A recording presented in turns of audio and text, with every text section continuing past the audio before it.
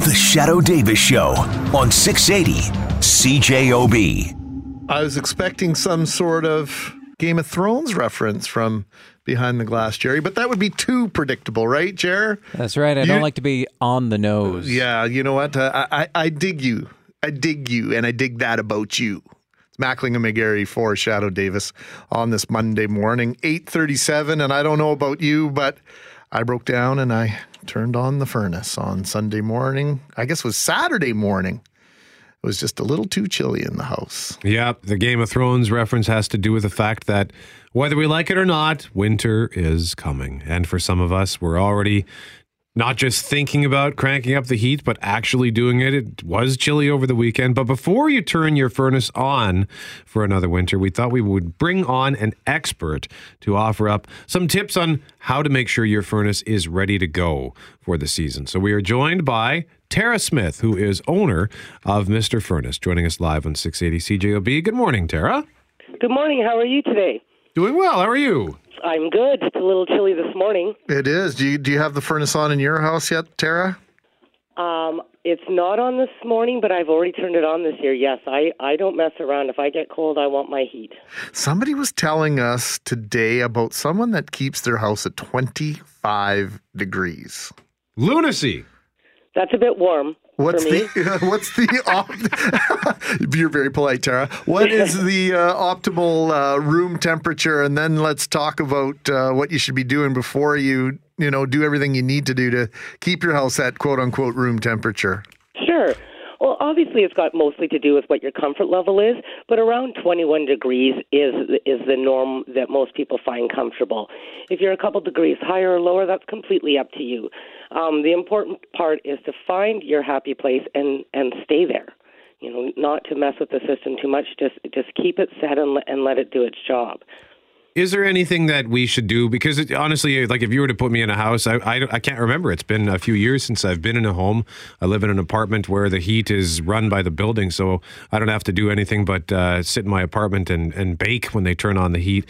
But is there anything that we should do when we first fire up the furnace or before we fire it up?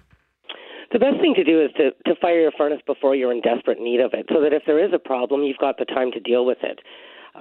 Get the unit started, make sure your filters are clean and ready to go, and an inspection and tune-up is the best procedure. Now, you don't need to do an inspection and tune-up by a licensed technician every single year. It's recommended, but some people are handy and they can do some of it themselves, the cleaning part. But the important part is we're not just there to wipe the dust off your furnace. We're there to make sure it's operating to the optimum that it can, that the parts are all working properly, that you don't have any buildup on it, and really to make sure you're going to get through another winter without ever having to think about it. That's the joy of a furnace. If you're thinking about it, it's probably because it's not working that well. Yeah, and being proactive on this stuff as someone who has revenue properties, being proactive is the best thing you can do. And I think it was 4 Novembers ago, ours went.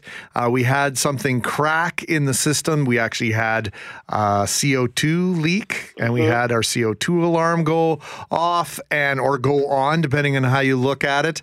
And it was some of the coldest days in November. Space heater call went to friends and family, and that's not a lot of fun at all, is it, Tara? No, it isn't. And having to make those decisions on now, do you need a new furnace or do you just want to pay the $1,000 repair in the middle of winter under pressure isn't a great time either. You're making decisions. Now maybe you go with a repair because you need it right away when in fact that's not the best thing for you. So if you call and you get a maintenance check and you're told ahead of time there could be a potential for this problem or that, then you can plan a little bit. A furnace is an expensive investment. You're anywhere from $3,500 to $6,500 to have a new one installed, depending on what you need and what you want. So it'd be nice to do some planning for that. Tara Smith, owner of Mr. Furnace. I'm just remembering from my days as a homeowner, I seem to remember one season trying to get the furnace started for the first time and it wouldn't go. And I think it had to do with the pilot light had simply gone out. Is that what happens there? Pilot lights, if your furnace is older, you definitely have a standing pilot light, but 90% of today's furnaces have an electronic ignition. So if your pilot light's out, that means the gas is still flowing into the house, but it's not burning off. So that's not a good situation. It can be dangerous.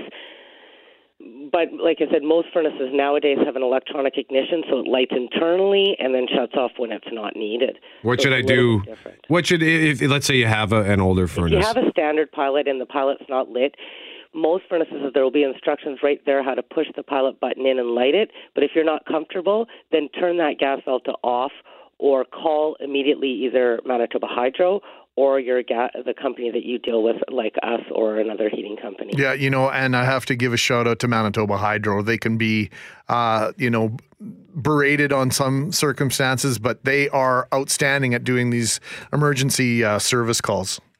They are good for taking care of if you think you have a gas leak or a pilot that's not lit. They're excellent for that. What happens, though, is people depend on Manitoba Hydro to do service calls and repairs that they're just not equipped with the parts or the means to do so, which wastes time for the homeowner.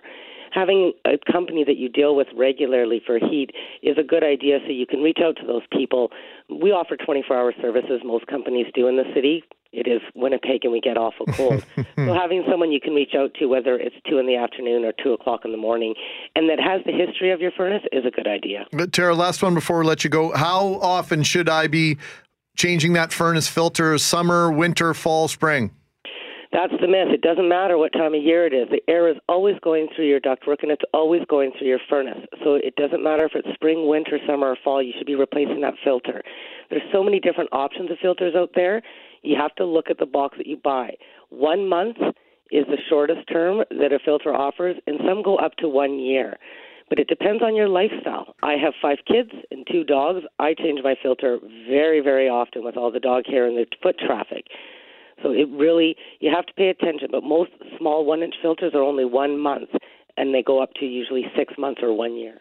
Tara Smith, owner of Mr. Furnace, thank you so much for helping us get ready for winter. I know it's not even autumn yet, but it's never too soon. We have our specials on now, so call for the fall tune-up. It's on sale here. Give us a call, and we're happy to help you out. How do we get in touch with you?